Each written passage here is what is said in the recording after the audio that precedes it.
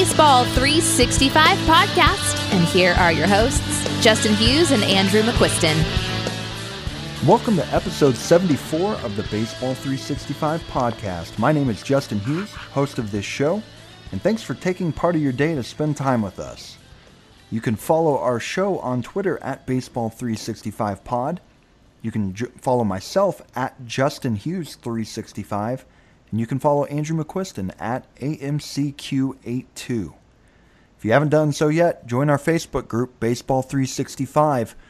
It's starting to hop a little more as we are really close to the baseball season, and people are starting to talk about dynasty trades that they're thinking about making, just strategy for the single season league, and everything else that's going on in the baseball world at the moment. On tonight's episode, we're going to bounce around here and have some discussions about the return of baseball, how we are handling the leagues we are in already, and some news and notes around the league. And now, let me introduce my co-host, Andrew McQuiston. And Andrew, my question for today comes from a question that Jim Callis asked on Twitter a few weeks back. Here it is. You can only use 2 utensils for the rest of your life. Which 2 do you choose? Option 1, fork and spoon. Option 2, fork and knife. And option 3, spoon and knife. Which are you choosing? This question's the best.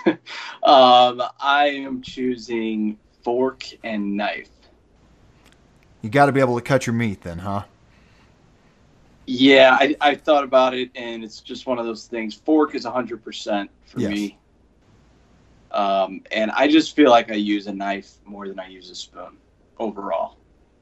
I mean, it would be awkward to eat soup and you like cereal. You're a big cereal guy. Yeah, I like cereal. Yeah, it'd be a little weird, but I feel like it would be more weird without a knife. So what is most weird is spoon and knife.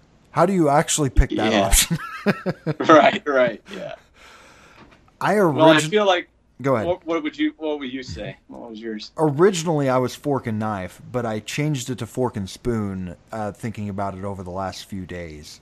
My reasoning is, I do love ice cream. I love cereal.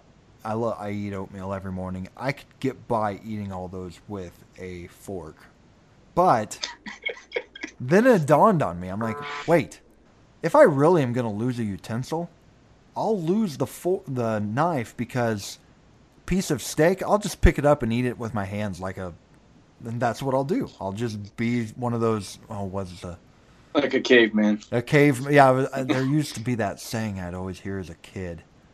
I can't think of it at the moment, but yes, I'll just eat my steak with my hand and I'll be okay. Yeah.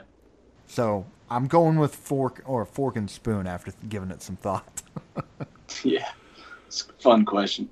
Yes, thank you, Jim Callis. You definitely brought one of my favorite opening questions.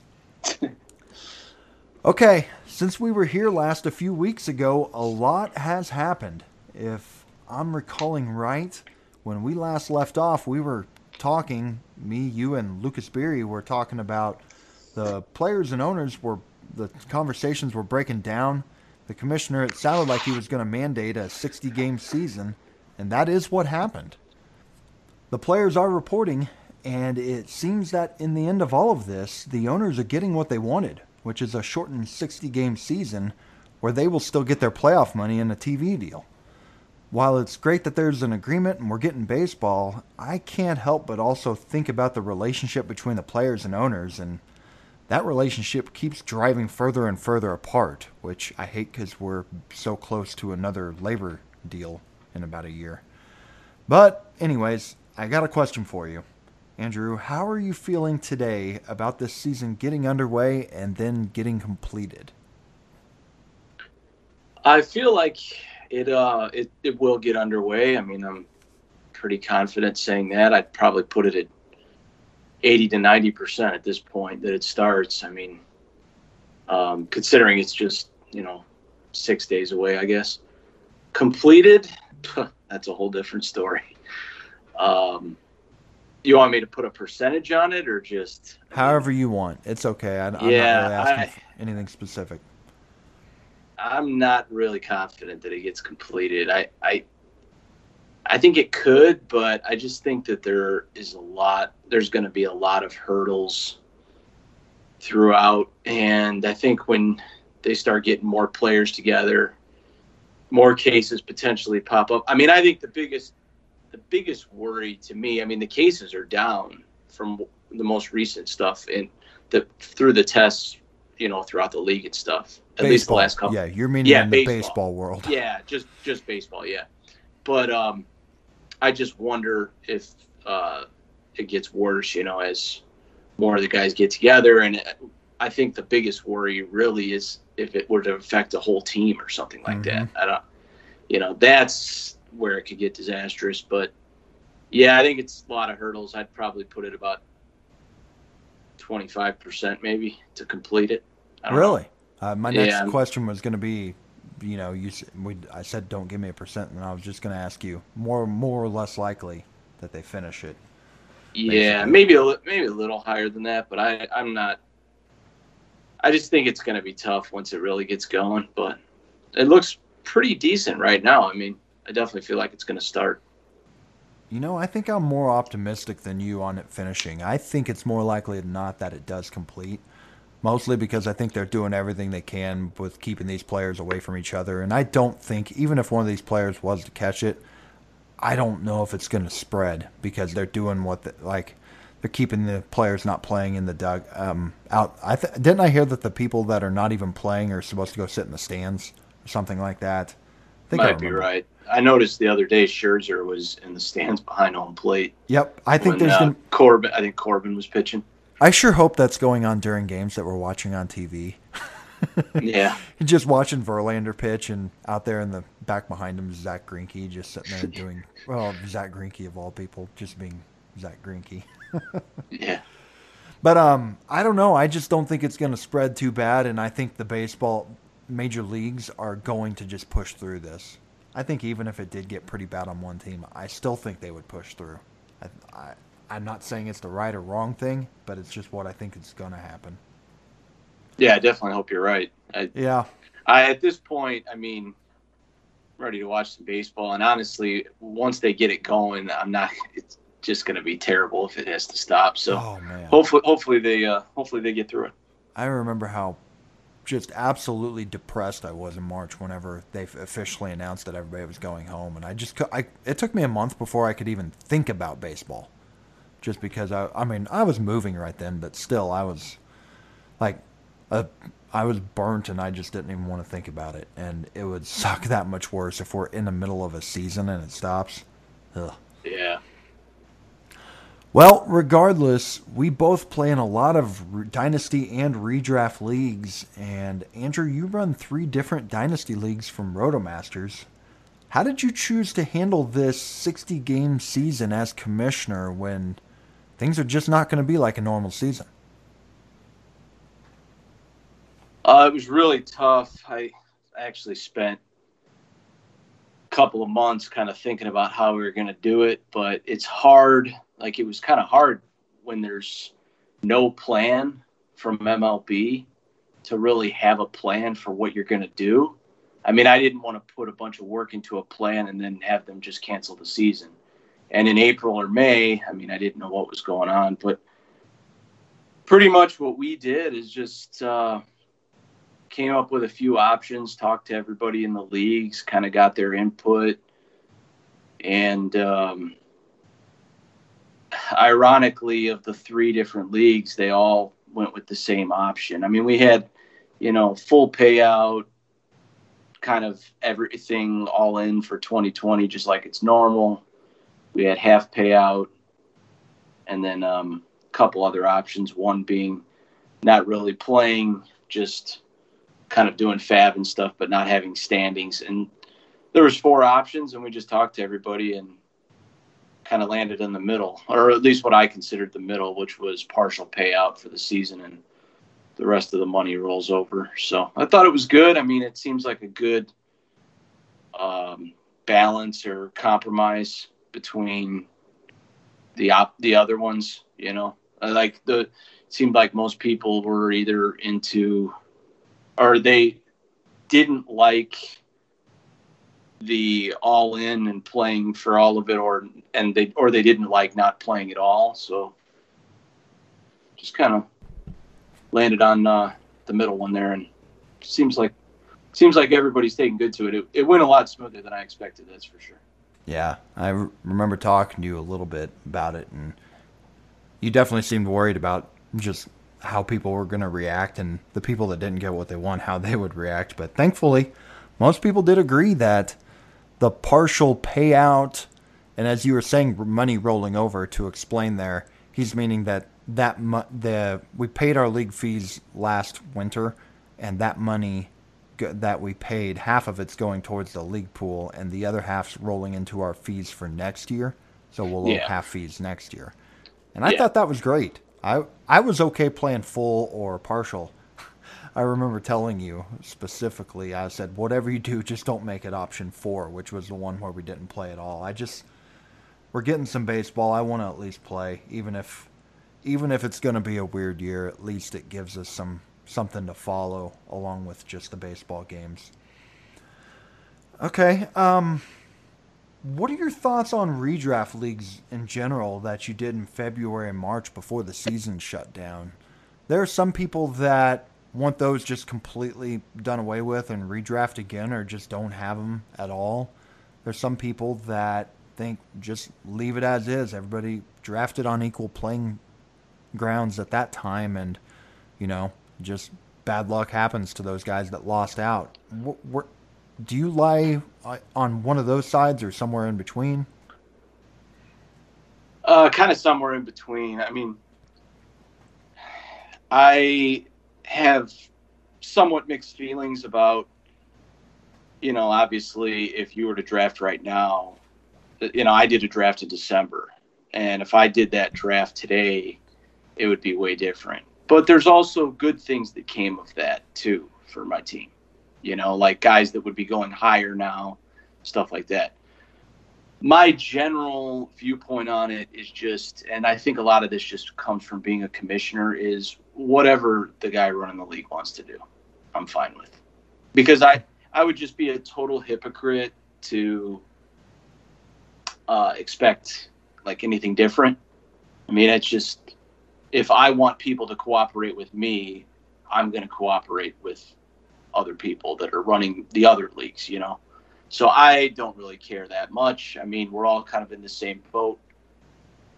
I think it's a little complicated to redraft them because you might not get all the people to do it or want to do it.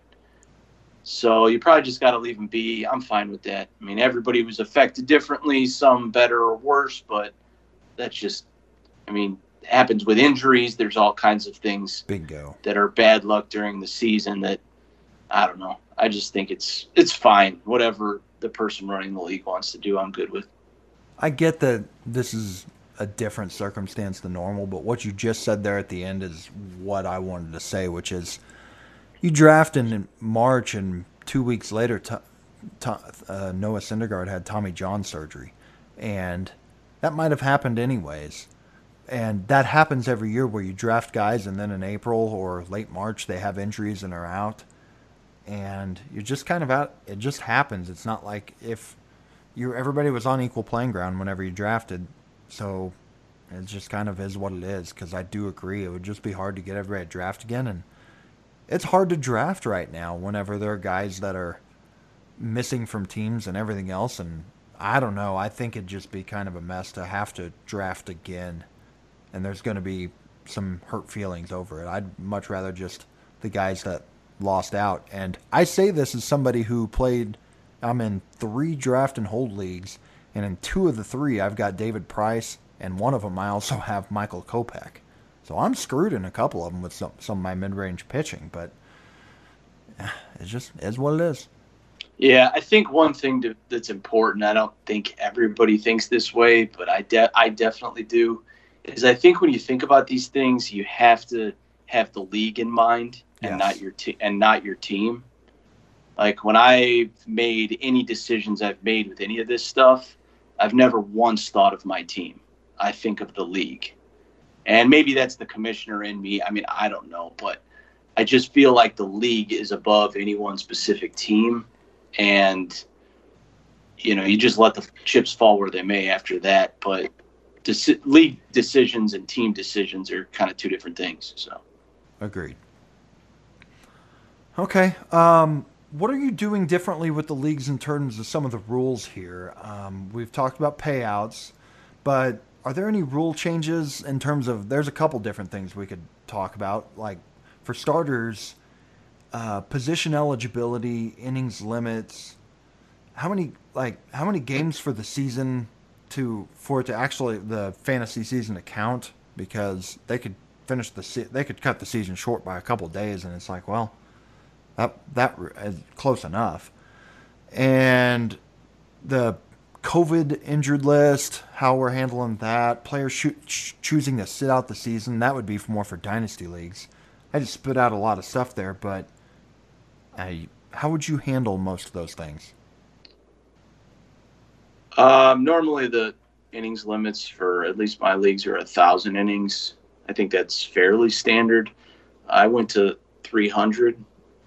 And it's 37% of the season, so some would say 370. But I just wanted to be conservative because you don't know how these guys are going to be with innings pitched and stuff. Yes. We did change the lineups a little bit where you can go twice a week with all players. Normally the pitchers are weekly. Minimum games for the season to count, we did 50. I think that I know some are doing 45. I know one that I'm in is doing 45. I think that's fine too. But yeah, I mean, it feels like, I think NFBC is doing 40. So, but yeah, anywhere in there. I mean, you don't want to spend too much time and then have it not count, but you also don't want to count it if there's 12 games. So you just kind of have to figure all that out, and went to unlimited IL. I think unlimited IL at this point is almost a must until, yes, at least with dynasty leagues, until this COVID stuff gets taken care of. I don't know if we will reassess that in 2021 or 2022, but we'll figure it out as 2021 gets closer. And then there's the players sitting out this year. I want to bring that one up because you and I actually did two different things with the two dynasty leagues.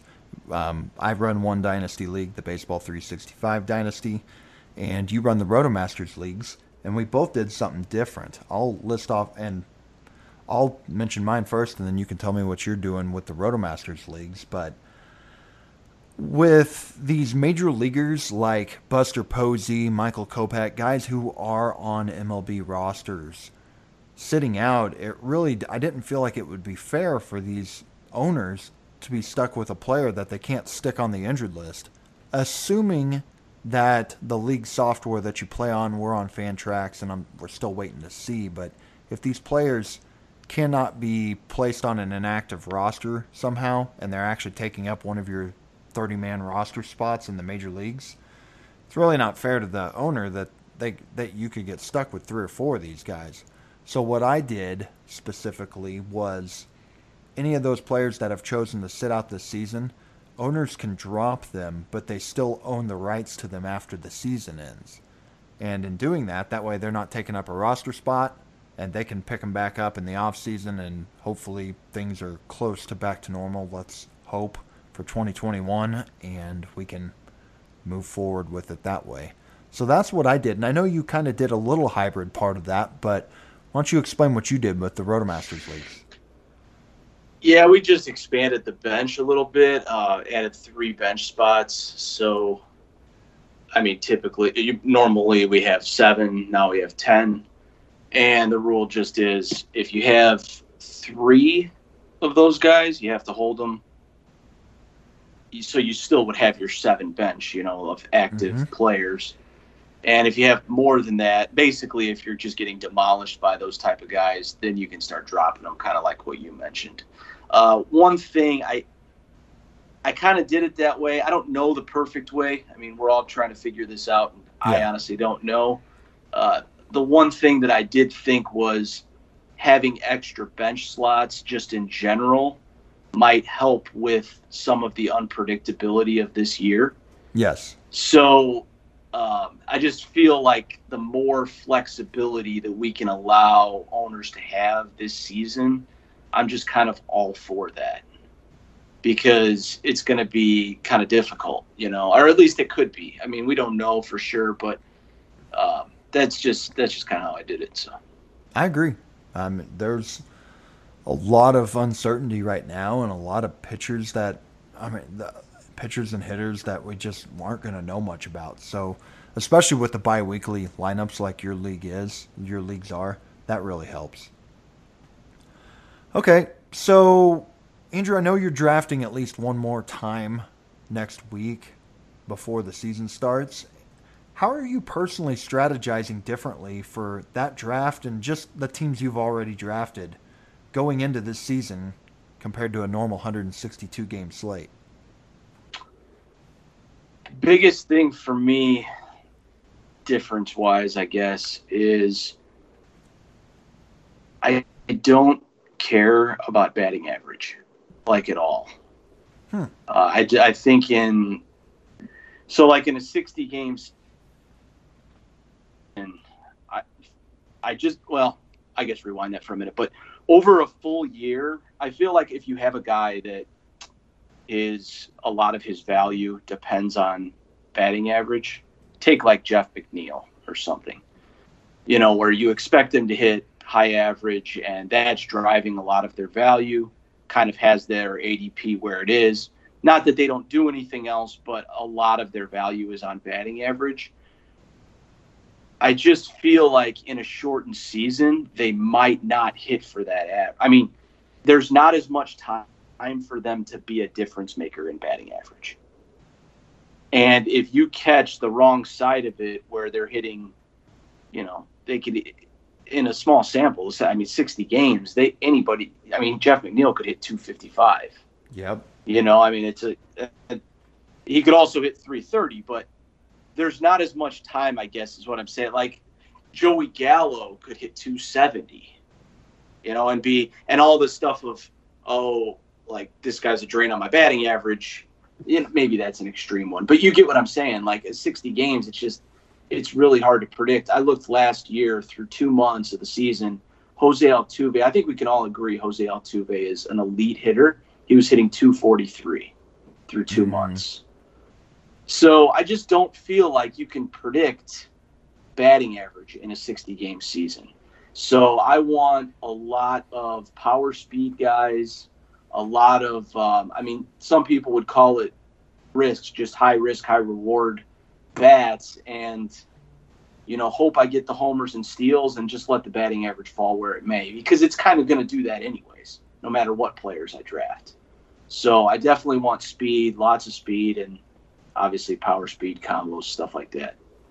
Manny Machado's the guy I think of with that, because I know at least twice in his career he's had just an awful batting average in the first half of the year, just from terrible BABIP luck. I think one time was 2 years ago, and then he did it in Baltimore another time, and it was brutal both of those years in the first half, and then all of a sudden he got going, and his batting average wasn't as high as it normally was at the end of the year, but he got it up there a lot better in the second half. And yeah, that's going to happen. We're going to see guys like that we see it every year in the first half, and we usually laugh because we hear people panicking, even though the underlying stats say everything's normal, they're just having bad luck.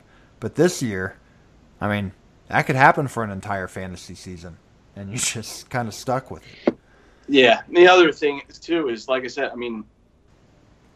the guys that kill you in batting average aren't going to have as much time to do it.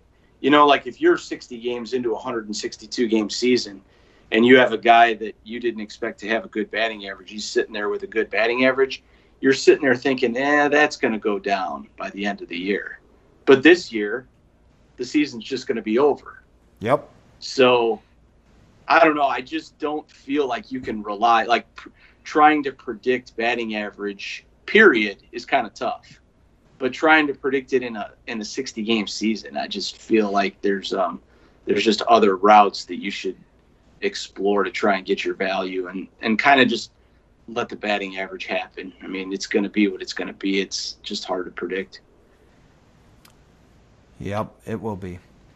Okay, well, let's take a break here, and we'll come back and we'll discuss some more news going around the league.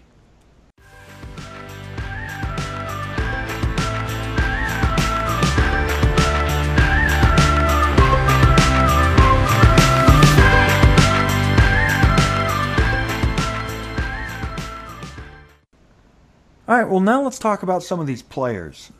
Some of them have chosen to sit out this year, that the risk really just wasn't worth it for them. Maybe they've got some health concerns already that tying in, they just don't feel comfortable coming out and being around a bunch of people. There's some lesser-named guys, Mike Leake, Felix Hernandez, Nick Markakis. Then there's a couple bigger names like Michael Kopech, who was supposed to be coming back from Tommy John surgery, David Price, and Ian Desmond, who I guess he would be another in-between guy. He's going to spend the year doing something very honorable, though. He posted on Instagram that he's going to spend time in the community he grew up in, trying to get youth baseball program back on track, as the fields he grew up playing in are in pretty rough shape. And he wants to grow baseball in the black community, and good for him for that. Anyway, with these players mentioned, do you think there's any fantasy impact for 2020 specifically? The big one to me is, I've kind of been saying it, but with David Price being out for the year. Yeah. I feel like that group, so, you look at the Dodgers rotation, obviously Buehler and Kershaw at the top, nothing's changed there. Price was going to slot in third. He's gone. And you would have expected him to probably pitch quite a few innings. So now they have Julio Urias, Dustin May, Alex Wood, Ross Stripling, and Tony Gonsolin. Those five.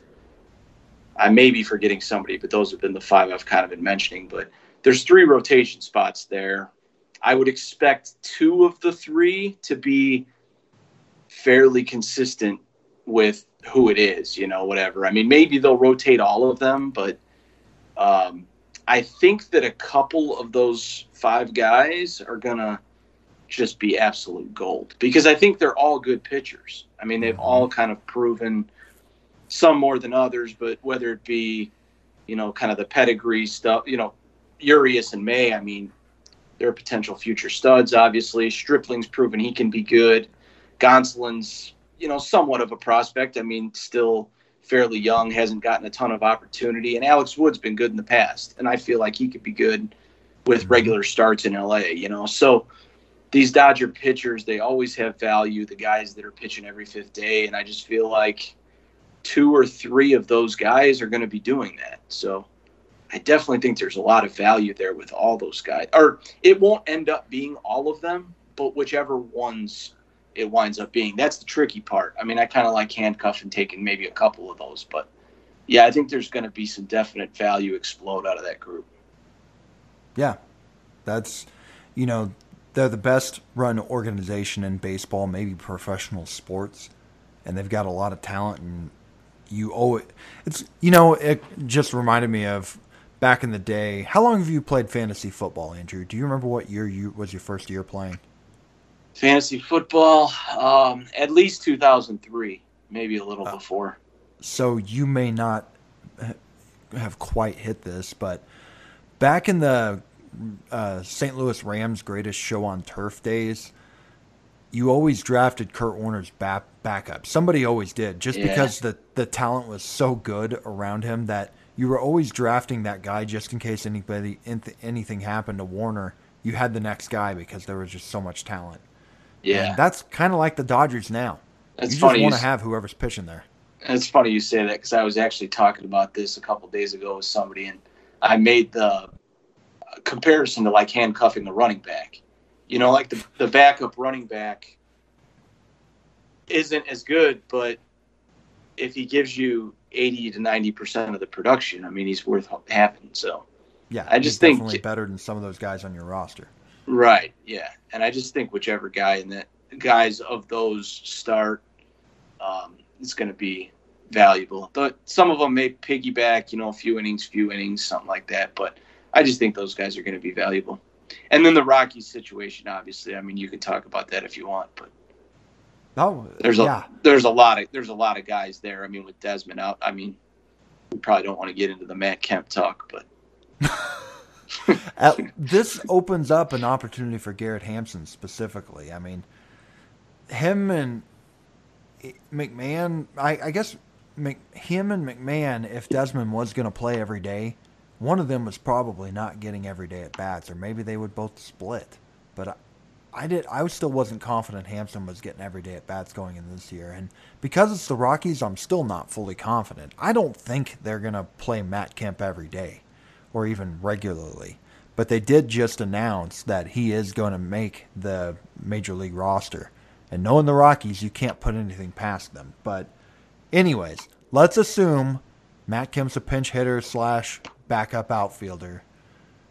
I'm thinking that this gives Hampson a much better shot at getting everyday playing time, or if he can produce. I think he's going to start the year playing every day, and he's going to have a shot. And it's up to him. If he gets to a hot start, they'll keep playing him. If he goes 0 for 4 for 2 days, he won't play for a week, because that's what the Rockies do. Yeah. It's like the Twins with Buxton. They always say they're giving him a shot, and then he goes 0 for a couple days, and they're done quick. They have Hampson slated in at second. I'm on Roster Resource now. Second base. McMahon's at first, right? McMahon's at first, and actually the other one I think it helps is Sam Hilliard too. Yes, most because they've got him in left, and obviously with the DH, an extra bat there. So those guys should get a shot, but with the Rockies, you can never be completely sure. Now, am I missing somebody? That leaves Dahl and Blackman. They're the other two outfilders right now. They have Dahl in center and Blackman in right. But I think Dahl's hurt again. Surprise, surprise. So, okay. We got Rogers there too, so it'll be interesting. But with extra bat, I mean, and Desmond gone, you would think. I mean. Yeah, Rogers is another interesting name because I think I've heard he's ready to go. I think he's healed up from that injury. I don't think he was supposed to be ready for the start of the year. I haven't really read much about him, but I thought I remembered reading that a few weeks back. Yeah, I believe he's ready, yeah. So I'll be curious to see what they do with him. If they keep him on the Major League roster or if they just give him reps down in that minor league camps that they're having.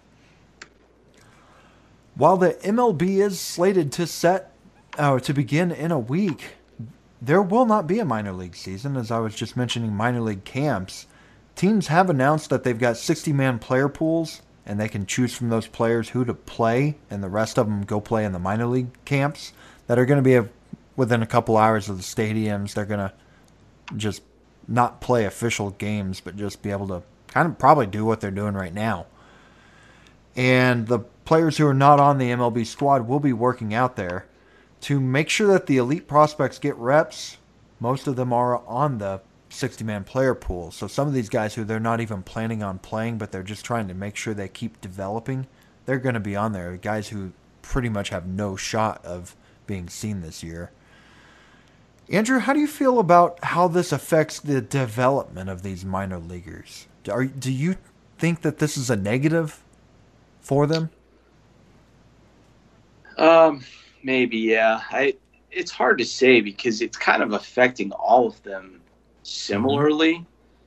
So, I feel like they're going to keep those guys working in every way that they can, at least, as much as they can, and kind of go from there. I mean, as far as affecting their development, we may not actually know that for a while. I mean, it's kind of hard to put a finger on even exactly what that means, but yeah, I mean, it's kind of tough when you're not playing in games regularly, that mean anything if just on some backfields or whatever they're doing. So it's going to be tough, but I feel like with all of they're all kind of affected in the same way. And these teams aren't just it's not like they're just going to be sitting in a house doing nothing, they're going to be out there doing something. So Yeah, it's hard to say, but I think about the guys that maybe we were expecting to be up sometime early next year, and I wonder if a lot of those guys,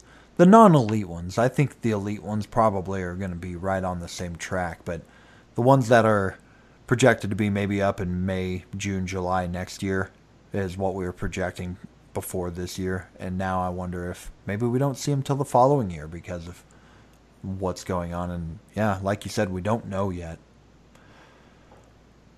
And I also wonder with the player pool, like I've thought about this too, but if, there's probably going to be more players than normal that aren't active, whether it be they sat out the season or they're injured or they have COVID or, there's just so many things that I wonder how many of these teams are going to have to dip a little bit deeper into their player pool to keep this whole thing moving, because, you would just expect it to be more players than ever that aren't playing. So, I don't know. I've thought about that. I think that there's a chance that we see more prospects than people think. Just as it's only a 60-game season, but teams are going to be in it. A lot of teams are going to be in it. And if there's injuries, guys banged up, guys sick, whatever, there might be guys getting the call that you just didn't really expect. So, I don't know that for sure, but it's just something I've had in the back of my head. Yeah, that's a real good point. Player teams, because there's less games played, more teams probably are going to be in it. There's not as much time for there to be big gaps. Outside of the Dodgers, they run away every year. They'll probably be up 20. They'll probably win the division by 20 games with 60-game season. But everybody else in all the other 5 divisions, it should be a little closer. Teams will have more of a shot. There could be some of those teams that have that hot start in April. I don't remember if it was, I think last year or the year before, the Mariners had that really hot start. Yeah, last year. And that could, something like that could happen, and you could be in it for 30, 40 games in to where you just think, yeah, let's just take the shot. Yeah, definitely. And then we got another rule change for this year. The designated hitter is officially happening for all 30 teams. The National League for the first time is going to have a DH for the entire season. And it's undetermined if this will be implemented going forward. But as a National League guy, I'm thrilled about this. Andrew, how are you feeling about the DH, and do you think it sticks going forward? I always, in the past, I've always just liked the way that it's been, and NL, no DH, AL with the DH. I feel like right now to worry about that, something as little as that is just, I don't know. It's just dumb. I'm good with it. I'm happy about it. It's fine. The more I've thought about it, I feel like it, that obviously is going to open up jobs, and that's good for our game. So, yeah, I'm totally fine with it. There's just way bigger things to worry about than whether or not the NL has the DH. If we're getting baseball, that's the least of my concerns. So, I'm good. I think it does. I think it probably does stick going forward, yeah. Yeah, I hope it does. I just like the idea. I've never been a big fan of pitchers hitting, and I know it adds a little more strategy to the game. But I've always been a fan of watching the best players hit, and it creates jobs for a few of those guys as they get older, and it's harder for them to play the field. It's just going to create more jobs for these guys and extend some careers that probably wouldn't have been extended before. Somewhere Kendrys Morales is just swearing, being like, why couldn't they have done this 5 years ago? It'll be interesting to see what players' position eligibility gets affected, because I heard on one podcast that they thought Charlie Blackmon could DH. Yeah. And he maybe will or maybe won't, but there's going to be people that are outfielders or first basemen that are just going to be DHs now. So, and then that's going to affect their position eligibility. So it'll be interesting. It obviously only affects half the league, but just something to watch. Kind of interesting that some of these National League guys, they've already been told, hey, you're going to be the DH for us this year. And what if we actually did go back to the previous way? And you got, National League players who are UT only for a couple weeks because they only played DH this year. Yeah. That'd be interesting. Who do you think this helps? We mentioned the Rockies situation. Are there any other National League teams you're thinking of where this is interesting that maybe will make somebody fantasy relevant that wasn't? I'm trying to think off the top of my head if you have any, spit them out. But my first one is Matt Carpenter and Tommy Edman. I thought really between the two of those, one of them was going to play regularly and one of them may be more sporadic and get 100 games started as compared to 140. And I think both of those guys now are locked into everyday roles. So that's the first one I think of, being the St. Louis Cardinal homer that I am. Yeah, guys like some guys, I think of older guys that have had some trouble staying healthy, like Jay Bruce. Yep. I think they've already said he's going to hit lefty, or he obviously hits lefty, but is going to hit or be in the lineup against all righties, probably DHing. A guy like Cespedes, I think it could help stay healthy. I think it helps Schwarber, not necessarily playing more, but not having to run around in left field, and it obviously helps the team. So good for him. Probably a guy like AJ Pollock maybe, because he's had trouble staying healthy, and obviously an extra bat in the lineup, he may get more playing time than he would have. Those are just a few off the top of my head. I'm sure there's more that I'm blanking on. Maybe like a Howie Kendrick. Yeah. Guys like that. I think mostly of older guys that could DH. Ryan Braun. Ryan Braun was in a situation. He probably was going to play first base, but I'll say Ryan Braun and Justin Smoke. One of those guys wasn't going to be starting. And now both of them probably are going to be playing a lot of games. Yeah. So there's one that. It could even help a guy like Justin Turner stay healthy. I mean, because he's just old. Obviously, he's a great hitter, but he's just a little bit older, and they could give him days where he's DHing. Doesn't, just keep him fresh because he's so good. But there's situations like that, too, where it's not necessarily the guy that's going to DH every day, but, you can give him a break from the field and stuff. So the beauty of that for the Dodgers specifically, they've got so many players that can move around position-wise. Max Muncy plays first, second, and third. Yeah. And then Cody Bellinger's first base or the outfield, to where they could just rotate that around and get a lot of those guys. You mentioned A.J. Pollock and Turner. They could rotate both those guys around and keep getting, have Muncy playing all over the field basically and continue resting all their players. Which, knowing the Dodgers and what they do with pitchers, I fully expect that to be what they do. They're not going to have one guy and be like, you're our full-time DH. They're going to rest everybody and try to keep everybody fresh. I think it could help. Another one I think it could help is Jesus Aguilar, too, for Miami. Yeah. Because he could DH all the time. I mean, he could play first base, too, but just being able to play either, I think, is good for him. I actually just traded for him in a Dynasty League. That was a smart move. Give up a 5th-round pick. Well, that's a great trade right there. Yeah, I just felt like it's cheap enough, Exactly.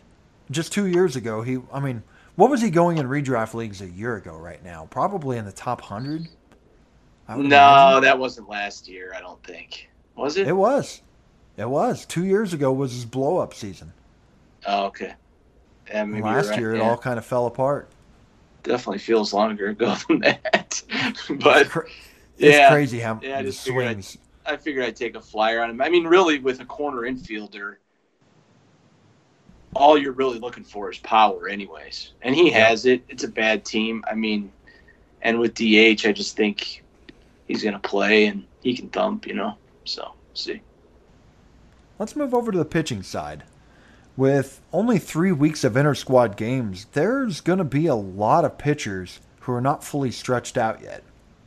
I know Alex Anthopoulos, the Braves GM, he was the first to go on record and say that he expects a lot of his pitchers to go 2 to 3 innings in their first few starts. And I could see that being a trend. I know I've been reading a lot of reports of pitchers right now, as we're a week away from the season, going 3 innings this week. And that said, I'm also hearing reports of a lot of pitchers that are throwing simulated games and ready to go full right now. I've heard of pitchers throwing 60, 80 innings over the course of this last 60 or 80 pitches in the last week, and they sound like they may be able to go full starts. Recently, I remember hearing that about Kershaw, Stripling, Alex Wood, all of the Dodgers. Scherzer was another name I remember hearing doing that. And with only 60 games to play, that's 12 turns to be had through the rotation. So does the fear of teams starting slow with arms in terms of innings affect how you're valuing them this season, just as a whole? It's kind of different. I mean, I feel like, and this is a lot of speculation here because we don't actually know how it's going to go for sure. But I feel like the top starters, like the aces, probably the number 2s, maybe some of the number 3s, I don't think they're going to really be affected that much. Teams want to throw their best pitchers as much as they can, especially in a year like this. And I just don't feel like those guys are really going to see much of a difference other than it's just a shorter season. The 4th and 5th starters, totally different. I feel like those guys will be probably 2 to 3 innings, maybe 4, and then there's going to be a lot of bullpen usage in those games, would be my guess. But I just don't see like a guy like Garrett Cole, Max Scherzer, these big guys, like they're going full bore. I don't. The veterans. Yeah, I just don't think that they're going to get held back at all. And I actually think you could make the argument, because there might be less starting pitchers that pitch that full allotment of innings that you would expect. I mean, at least for a 60-game season, that the top ones are even more valuable. I think you could argue that, because I don't think, like, a lot of these pitchers are going to be held back. Garrett Cole ain't going to be held back. Max Scherzer ain't going to be held back. Justin Verlander ain't going to be held back, So at least I don't think. And even more guys other than them, I'm just using them as top-end examples. But I think you can make the argument that the gap, like the separation, is bigger. Agreed. Knowing that there's going to be a point sooner than normal in the pool of pitchers where they're kind of all the same because they are all being limited and stuff like that. So I think it's going to be really valuable to find the horses, the guys that can get you as many innings as possible. I think even a guy like Lance Lynn can help out a lot because he's going to pitch all the time, Lance Lynn, you could have told him on December 30th that he was starting. He needed to be ready to start in the game on January 10th, and he'd probably still go 7 innings. Yeah, right. I mean, it's just, but there are certain pitchers that they will hold back, and guessing which ones those are going to be is a challenge. I mean, I'm definitely not. It's hard to do that, but I just don't think all of them. I think some of them it's just going to be like normal. The best thing you can do is just be paying attention to your sites and Twitter and all that, seeing how many pitches these guys are throwing this week in these starts here this weekend. And you could probably tick it up. Like if a guy throws 60 pitches here over the weekend, they're probably going to throw 75 to 80. Just going off of what I remember from typical projection from rehab starts or spring training, that's what you can expect. It seems like they just increment. I think that first week to 10 days of the season, you can kind of get a pretty good idea because, I mean, it's pretty unlikely, I think, that they're going to have a guy go all out, a full amount of pitches and then slow him down. Mm-hmm. I think that if they're doing that early in the year, they're just going to continue to do it. Yes. But some of the younger guys and some of the marginal guys or the rotational 4 or 5 types that maybe aren't like super solid in the rotation, or they have a deep rotation, or they have a really good bullpen. Like I've heard some talk of like a lot of Drew Pomeranz usage, a specific podcast I've been listening to, just because he's really good for San Diego, just like guys like that pitching, say, 2 innings out of the bullpen or 3 innings out of the bullpen, almost kind of like a playoff series, but just over the course of a season. Like in a playoff series, your top pitchers are pitching normal. Yes. And then the ones that are, like the 3 or 4, depending on who they are, the minute that they start to give up, they're out. Like give something up, they're out. And the bullpen, it's kind of turns into a bullpen game. And I think there could be a lot of that because it's just a shorter year. So, yeah, each game is going to mean a little more than the marathon we're used to. Yeah. Are you downgrading teams like the Braves after the comments from Anthopoulos, or are you more just kind of keeping most of these guys ranked about where they were? Are you downgrading them? Not too much, I don't think. They have some younger guys. Like Soroka and Fried. They're younger, maybe not going to get worked quite as hard. But I also think that, obviously the Braves are a team that has championship aspirations right now. So it's going to be hard to go 2 or 3 innings for too long, with your top guys. So I don't know. Well, let me throw a couple names at you and see. Soroka, I'm going to play a little him or him game with some guys. We're going to go down and see how far you go. Just going down about 20, 30 slots here for another veteran, Hyunjin Ryu. Would you rather have him or Soroka? Soroka. I think I agree. What about like a Mike Minor? I think Minor will get more innings, but I think Soroka's innings will be better. I typically want the per inning guy.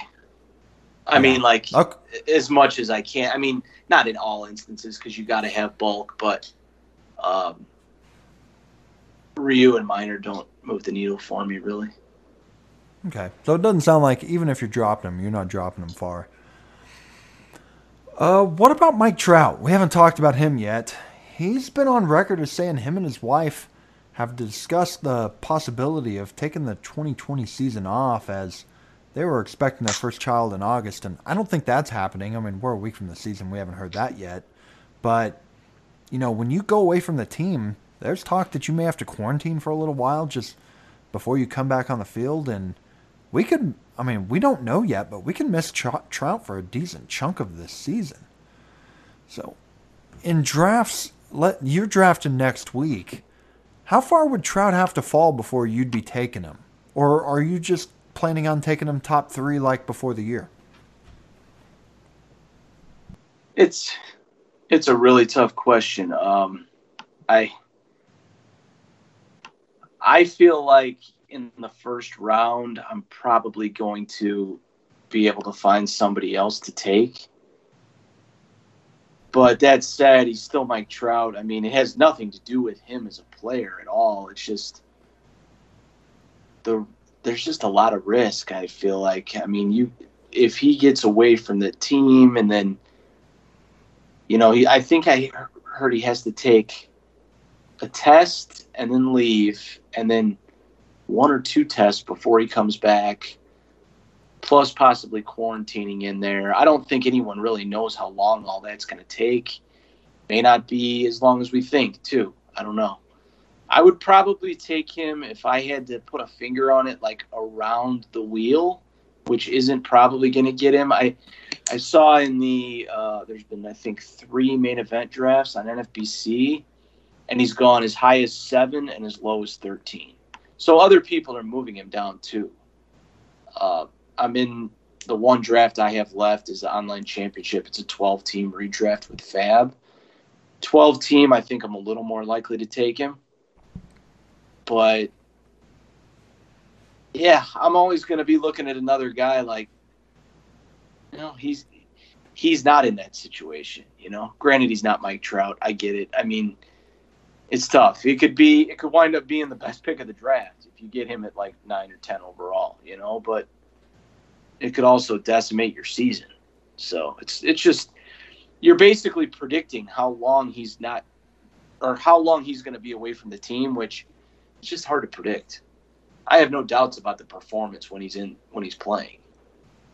I just want to throw one at you, and I don't want to keep doing the him or him game with a bunch of names, but let's say you're there and it's Trevor Story versus Mike Trout. Man, it's close. I wouldn't want to be having to make that decision. Yeah, I think I would take Story. I think I would too. But I wouldn't want to have to make the decision. I hope that I pick early enough in that draft where it's just not even there. Like it's not a decision I have to make. But I mean, I'll be honest, once you get to pick 7, 8, 9, you got to start thinking about it. I mean, I'm not saying I would do it. Overall, I've said that I'm kind of avoiding it, but now it's starting to seem like everybody is. So it's just tough. It's tough to say because we don't know how long it's going to be. And that's really the whole thing that you're trying to predict, and as far as where because, obviously if he wasn't missing the time, he's going in the top 3. So let's talk about some positives now. We got some positive reports out there from players who were injured at the start of the year who appear ready to go now. Shohei Ohtani is going to be used as a two-way player immediately when the season starts. He's fully completed his Tommy John rehab from 2 years ago, and he did have a rough start last week where he was walking everybody, but he's ready to pitch. And then we got Yoenis Cespedes, who has been pretty much gone for 2 years also with leg injuries, and he's ramped up his sprint speed and saying he's definitely going to be ready to go opening day. I think I heard even that they're even getting more confident in playing him in the field. Carlos Carrasco, he's ready to go and already able to throw at least 6 innings. Nick Senzel was reportedly 100% with his shoulder, that he was questionable for opening day. Aaron Judge hitting in the batting cage isn't holding back from his bicep injury before the year. Unfortunately, his neck has been bothering him this last week, but he's expected to be fine for opening day. And Joe Musgrove's another one. He was having some elbow problems early in spring training, and he seems like he's ready to go. So how are you valuing these guys at this point? Are you moving them pretty much back where they were when they're fully healthy? Or are you still expressing some caution with these guys? For the most part, I think, other than Judge, I guess, I'm kind of just off of Judge right now. I think it has a lot to do with just how he's viewed and where he goes. So I don't think I'm going to be the one drafting Judge right now, but he could be fine. I mean, he's still a stud when he plays. I don't know. I feel like I want to see him stay healthy for an extended period of time, and I just feel like you have to invest a lot of draft capital to get him. So, but other than that, yeah, those other guys, I mean, they're not nearly as pricey and probably be more in on them. So, man, I'm excited for Shohei Ohtani. I drafted him in my dynasty startup last year, knowing I was missing him for a full year with pitching. And it's a daily league, and I'm so excited to see what he does. I want to see him healthy, and I want to see him just being awesome. 60-game stretch here. That guy has he's got the potential in daily leagues to make himself the top player in fantasy at some point, just because he's a 9-category guy. I'm excited about him. Yeah. I don't blame you. I mean, if it ever all comes together where he's hitting and pitching all at once, it's just going to be fun to watch. Yeah, and they've announced he's going to start every Sunday throughout this season. They're just going to have him go every 7th day and do that and work all the other pitchers around him. And I think that's kind of interesting. I was thinking about that for your bi-weekly league, how you do in Rotomasters. That'd be really interesting for these bi-weekly leagues also. Yeah, he's going to have more value this year at the setup with the lineups. Yep. Because you can put him in at hitter for 3, or the Monday through Thursday games, maybe get him for 3 games hitting and then get a start over the weekend. Yeah, that definitely helps. Then there are the players who tested positive for COVID and are away from their teams or at least have missed a good chunk of this second spring training. The headliners include Freddie Freeman with Atlanta, who I think I just heard was cleared to return. Then we got Eduardo Rodriguez, who just arrived in Boston on Friday. Austin Meadows, he's been away from the team for about a week and a half now. Miguel Sano, he's been clear. He was just cleared a few days ago. Has missed a lot of this time. DJ LeMahieu, he's another one who just had his first workout after being away. Aroldis Chapman, he hasn't been seen in about a week and a half. Victor Robles, he's still away from the team, and there's no news on him. And then there's Yasiel Puig. Weird because he wasn't even on a roster a few days ago. Then he signs with Atlanta, takes his physical, and he tests positive. And what I heard, that contract is no more, and he's back on free agency. So, knowing that, what are we doing with some of these guys? We only have a 60-game season, and if they were positive for the virus, maybe they missed a lot of this spring and may be slow starting out of the gate, and some of them aren't even going to be ready for opening day.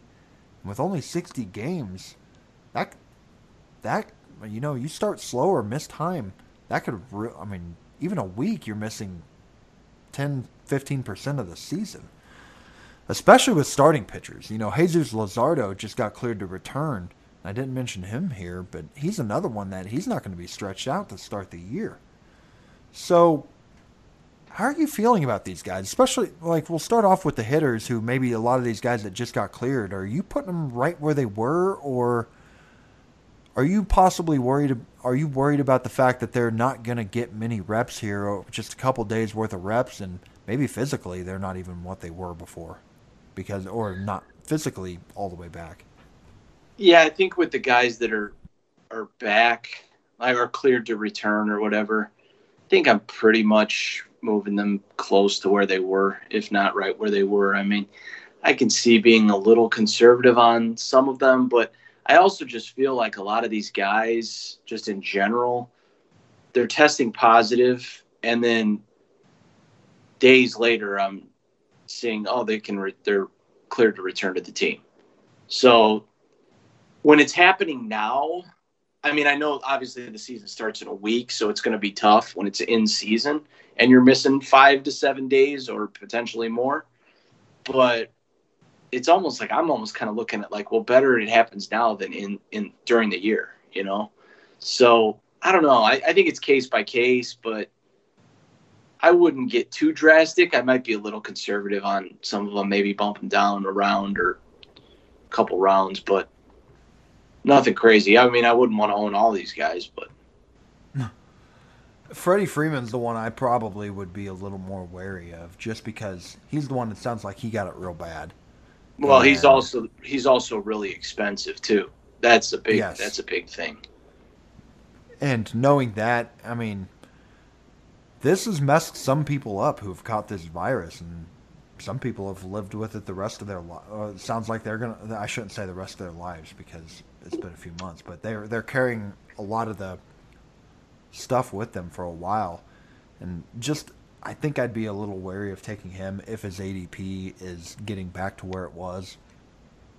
But yeah, the rest of the hitters, I think I'm feeling all right about that are back practicing now. Even if they get a week and a half, they may start a little slow, but I probably wouldn't take them right at their ADP. If I'd probably want them a couple slots lower. But what about the pitchers? Specifically, we got Luzardo and Rodriguez. Rodriguez just getting back with the team. Luzardo is waiting to get cleared. It's going to take them a good month before they can go a full start. And a month from now, especially it's 40% of the season. Yeah, Luzardo, I feel like it's tricky because he's a young guy that they're not going to overwork,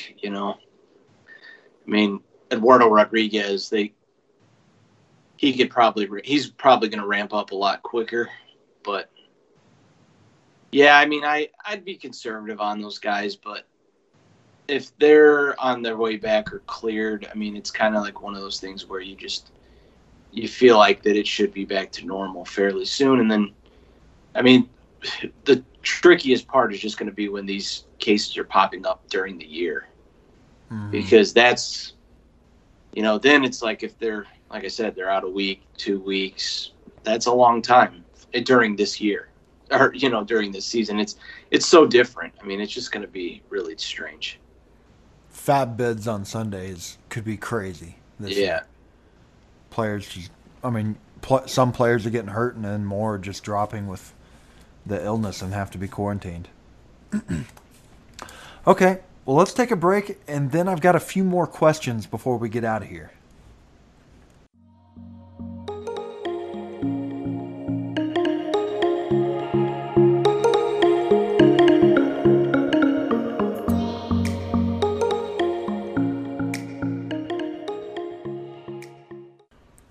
All right, well, we reached out to Baseball 365 on Facebook for questions and got a couple of them.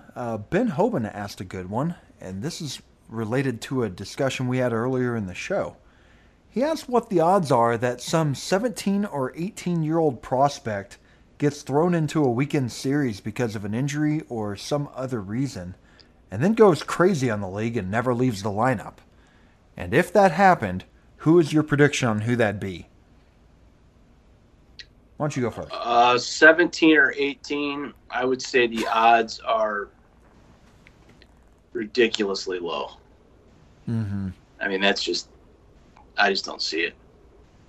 I'm not saying... Is Luciano 18 or is he 19 now? He's got to be 18, right? Yeah, but he's not playing this year. No, I'm just trying to think of who is 18. Yeah, it's just, that's what I'm saying. When you look at 18, 17, it isn't going to happen. I mean, I'd be shocked. Honestly, I'd be absolutely shocked. I can't say anything. Now coming to the plate for the Yankees, Jason Dominguez. I actually laughed because, there was one day, it was a Sunday. I don't know what day that was. The day when they all announced their player pool, their 60-man player pool. It was a few weeks ago, but the one I noticed was George Valera was in the Indians. I just remember sitting there thinking, they aren't going to play him in the majors. I know that they're doing other work with the guys and stuff, and they just want him around the team and stuff, but it's just I don't know. I just can't see it. Was he even in short season last year, or was he in rookie ball still? He got to low A. He did get to low A? Yeah, okay. But it was pretty brief. And ugly. But yeah, I just don't see it. I mean, I can't say that it's impossible because this year could just be totally crazy. But yeah, I don't really see it. So I'm going to try to go another step and see if I can get you with somebody, maybe a 19 or 20-year-old who's still in the low minors, but maybe just has a Juan Soto type explosion in the minor leagues this year. And then there's no minor leagues. There's no minor leagues. Yeah, maybe they're blowing it up in their little camp, let's say. But you do have a good point. If they're not doing it in the minor leagues, it's not catching as much attention. I don't really see it. You got anybody in mind? I mean, I have one person I think of, and I think I only think of it because I own him in a league. Actually, I think I own him in both dynasty leagues, and that's Jordan Groshans, the guy who has the great bat. I still don't think it's going to happen. He's 20. Yeah. Low minors, though. That's why I say it. He was in the low minors and had the injury that really kind of took a year away from him, but he's his bat's better than where he was playing last year. So, but yeah, that's still kind of we're still talking a 20-year-old. Do you know do you know offhand, you probably don't, but do you know offhand if CJ Abrams is is in the pool? I don't. Let me ask the next question, and then I'll pull him up. He'd maybe be my miracle call-up if I had to. That's a good one. If I had to pick one. That's a good one. I still don't see it. I'm talking like 5. He is on it. 5%. Yeah. And he's 19 years old now. That'd be fun. But man, that'd be fun, wouldn't it? Holy cow. Yes, it would. Maybe just the Padres get nailed with a bunch of injuries and spread, and he's out there raking, and they're actually in a playoff push. And He's Mackenzie fast Gore, too. C.J. He's Abrams. fast too. He can pinch run. Uh-huh. Be fun. Pinch running this year and back in high A next year. We're dreaming, and I hope everyone realizes that. Yes. All right, Lou Landers, our good buddy who has the podcast with Lucas, actually, Lucas Beery, the Lucas podcast, asked when we will see Spencer Howard, Wander Franco, and Nate Pearson. So, Andrew, of those three, how many of those do you think we'll see in the majors this year? I think we'll definitely see Howard, probably Pearson, and I'm not sure about Wander. I'm less confident in Wander. Did you see I just read this earlier today, but did you see that Bryce Harper basically demanded that Spencer Howard be in the rotation? No, I didn't. Yeah. He said I think the quote, it was something close to this, by the 6th game of the season against, I think it's the Yankees, Spencer Howard better be in the rotation or something, or something is seriously wrong, I think was what he said. They're doing that because they're doing they have to be held down for a week for service time, I think it is. Yeah, and I thought that they announced a few months back that anybody who plays at all during the year, no matter when they came up, is going to get a full year of service time. So what? Yeah, is that I'm not positive what changed on that, but they were saying how he recognizes that. That's why he said the 6th game or whatever.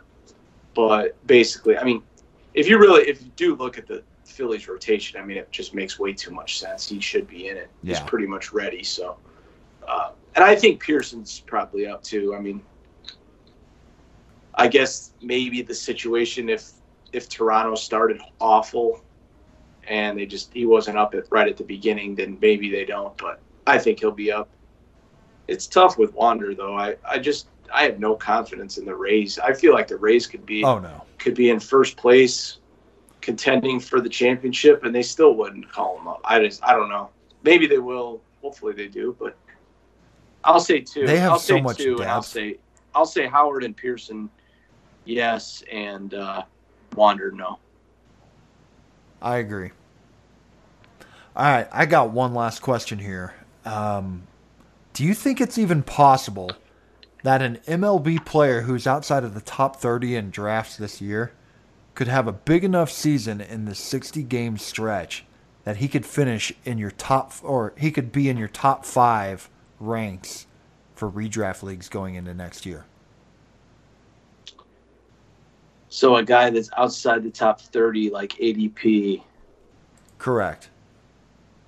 Let's just say outside of your top 30, because there could be somebody that you love that's like 32 that you really have at 17 or something like that. Yeah. I would say probably not. I think that the two that come to mind the most are Bo Bichette and Luis Robert. Because I think that, I mean, obviously they're both young. They both can kind of do everything. And if they both just went nuts with the power and speed. I don't really see it, though, no. I mean, top 5. No. If you said top 10 or if you said first round, maybe. But top 5 is just, it's too hard to crack that for a guy outside the top 30. I mean, I'm just going to throw something at you. Bo Bichette hits .320 with 14 home runs and 12 stolen bases in the 60-game season. Pacing that's like right about 35. I still don't know if I'm putting him in my top 5. Right, exactly. That's because it's, I mean, he's going to be high if he does that, but probably not top 5. Yeah. It's just not enough. There's the track record argument, too. You start getting that high in the draft. I mean, if you said top 10, definitely if you said top 15, I could see it a little bit more. And I just think that those guys have, like, the skill set, the helium, where if it all hit, they would go way up. But top 5 is probably too high. Yeah, I didn't think of Luis Robert, but Bo Bichette was the one I was thinking of. So we were on the same page there. Okay, quick. I guess I said last question. Before we get out of here, I forgot I did have one last question I wanted to ask. So, second last question for you. What are your thoughts on your boy Vlad Jr. getting moved from third base to first base? I like it. I mean, I feel like first base is. I mean, I have him a couple dynasty leagues.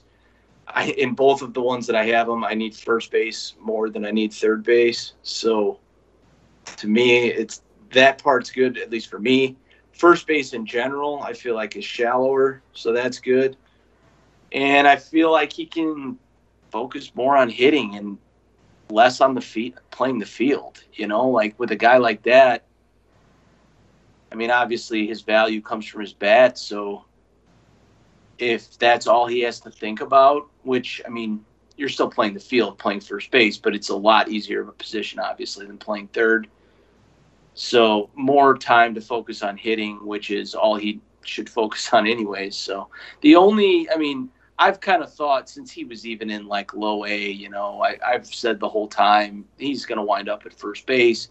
It's kind of the Miguel Cabrera path, you know, third base early, first base later on, same as Pujols. But I'm a little surprised it's when he's 21 years old that he's going to first base. I mean, I'm a little surprised. Because you're obviously, when you go to first base, you're just that much closer to DH, you know, because that's the next step would be DH. But I think he probably sticks at first base for a while. I mean, so, yeah, overall, I mean, position-wise, just pure position-wise, I kind of like it because I feel like first base, it's a little tougher to fill. And Sano's doing the same thing, so first base gets a little bit of a bump in season, I guess. You know, he spent last winter getting in shape, and there were pictures of him last offseason going into spring training where he was in this great shape. All I want to say is watch out for those pictures from next March, because I have a feeling if you look at March pictures from 2020 and 2021, he's going to look a lot different because he's not going to be worrying about staying in tip-top shape trying to get himself ready for third base this next offseason. But that's, I mean, yeah, I think overall it's a good thing. It is interesting that he's doing this already at 21, but I agree, just letting him focus on hitting, it's going to be, hopefully that just takes a little pressure off of him, and he can become the hitter we both believe he's going to be sometime. I wonder a little bit too, like the first thing I thought was the trickle down, like, does this mean they're speeding up Groshans? Does this mean that Austin Martin's on the super fast track? I mean, I don't know. There's just different things to think about. They've got so much young talent that I just wondered if either one of those is like playing into it at all. Probably not in the immediate future, but never know. Yeah, I think if they made that decision a year from now, I could see it being one of them too, but I'm almost certain it wouldn't be them right now because they're still a little bit of a ways away. I mean, I don't know much about Austin Martin yet.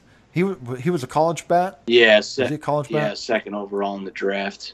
Or not, yeah. I'm sorry, fifth overall in the draft, but he was supposed to go second. And basically, by all accounts, are the second best player in the draft. You know, that was the thought going in behind Torkelson. So, yeah, and he can kind of play all over the field. I mean, he's definitely more likely to play third base long term than Vlad, but I don't know if it has to do with that or, you know, he could be an outfielder too. He could wind up a lot of different places, but I just wondered if that plays into it. I've heard our Benny's sidekick, he's been pretty excited about him, so I'm sure that there's been quite a bit of I knew that there was a lot of excitement out of him. Yeah.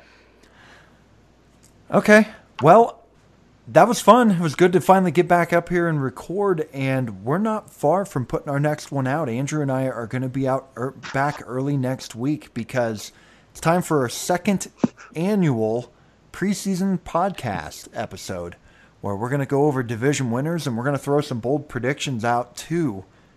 And I'm excited to do this again because I've been sitting here thinking, I've originally told you let's just do 3 each, and I got to tell you, I've been thinking about this the last few days. I'm like, man, I'm I may end up breaking that rule and have more. Because I keep thinking about it. I'm like, yep, I want to mention that after I hear a guy in the news. Maybe I'll force myself to stick to 3, but I'm looking forward to this. And I think we talked about trying to get that up on Baseball 365 this weekend and see if we can get some listener and member bold predictions too. So maybe we'll even read some of those off. Yep, sounds good to me. Good to get back on here. We got a few more days, so. Is it? I mean, is it 6 more days to baseball as we're recording right now? Is it 6? Is it actually going to happen? I mean, it's going to happen. I think it is. I think it's going to. Well, it's going to be weird. It's going to be real weird watching empty stadiums. Yeah, it is. But it's going to be really weird. I won't care. Yeah. I won't care. Next week, I'll ask you what your plans are for opening day. That's going to be the opening question. I've already thought about that, and I'm just looking forward to it. I already told my wife earlier tonight. I said, hey, babe, next Friday's baseball opening day. You know there's some on Thursday, but those are 2 games. And I'll be watching, but I think I'm going to be actually out of the house a little bit that evening with somewhere to be. But I said, next Friday night, baseball's starting. I said, if you could maybe pick up our daughter from daycare and maybe take her to the in-laws and go take her to dinner, go eat dinner with them, I would love it. And she's like, okay. I'm like, thank you. That's awesome. Good. I just want to watch baseball. Yeah, that's awesome. I just want to watch baseball. That's all I want to do. Because we've waited a long time, longer than we've waited ever in our lives for baseball. No, it's pretty crazy. So, but we're less than a week away, and we'll be back in a few days, and we'll talk some predictions, and we'll watch some baseball next week. And until then, take care, everybody. Yeah, take care. Thanks again for listening to the Baseball 365 podcast with Justin Hughes and Andrew McQuiston. Be sure to check the show notes for all the details on today's episode, along with quick links to Facebook and Twitter. If you have a question, a comment, or a suggestion, we would love to hear from you. You can find us at the Baseball 365 Facebook group or send an email to us, baseball365pod@gmail.com. And if you like the show, take a moment, rate us on iTunes. And once again, please join the Baseball 365 community on Facebook. That's where baseball lives 365 days a year.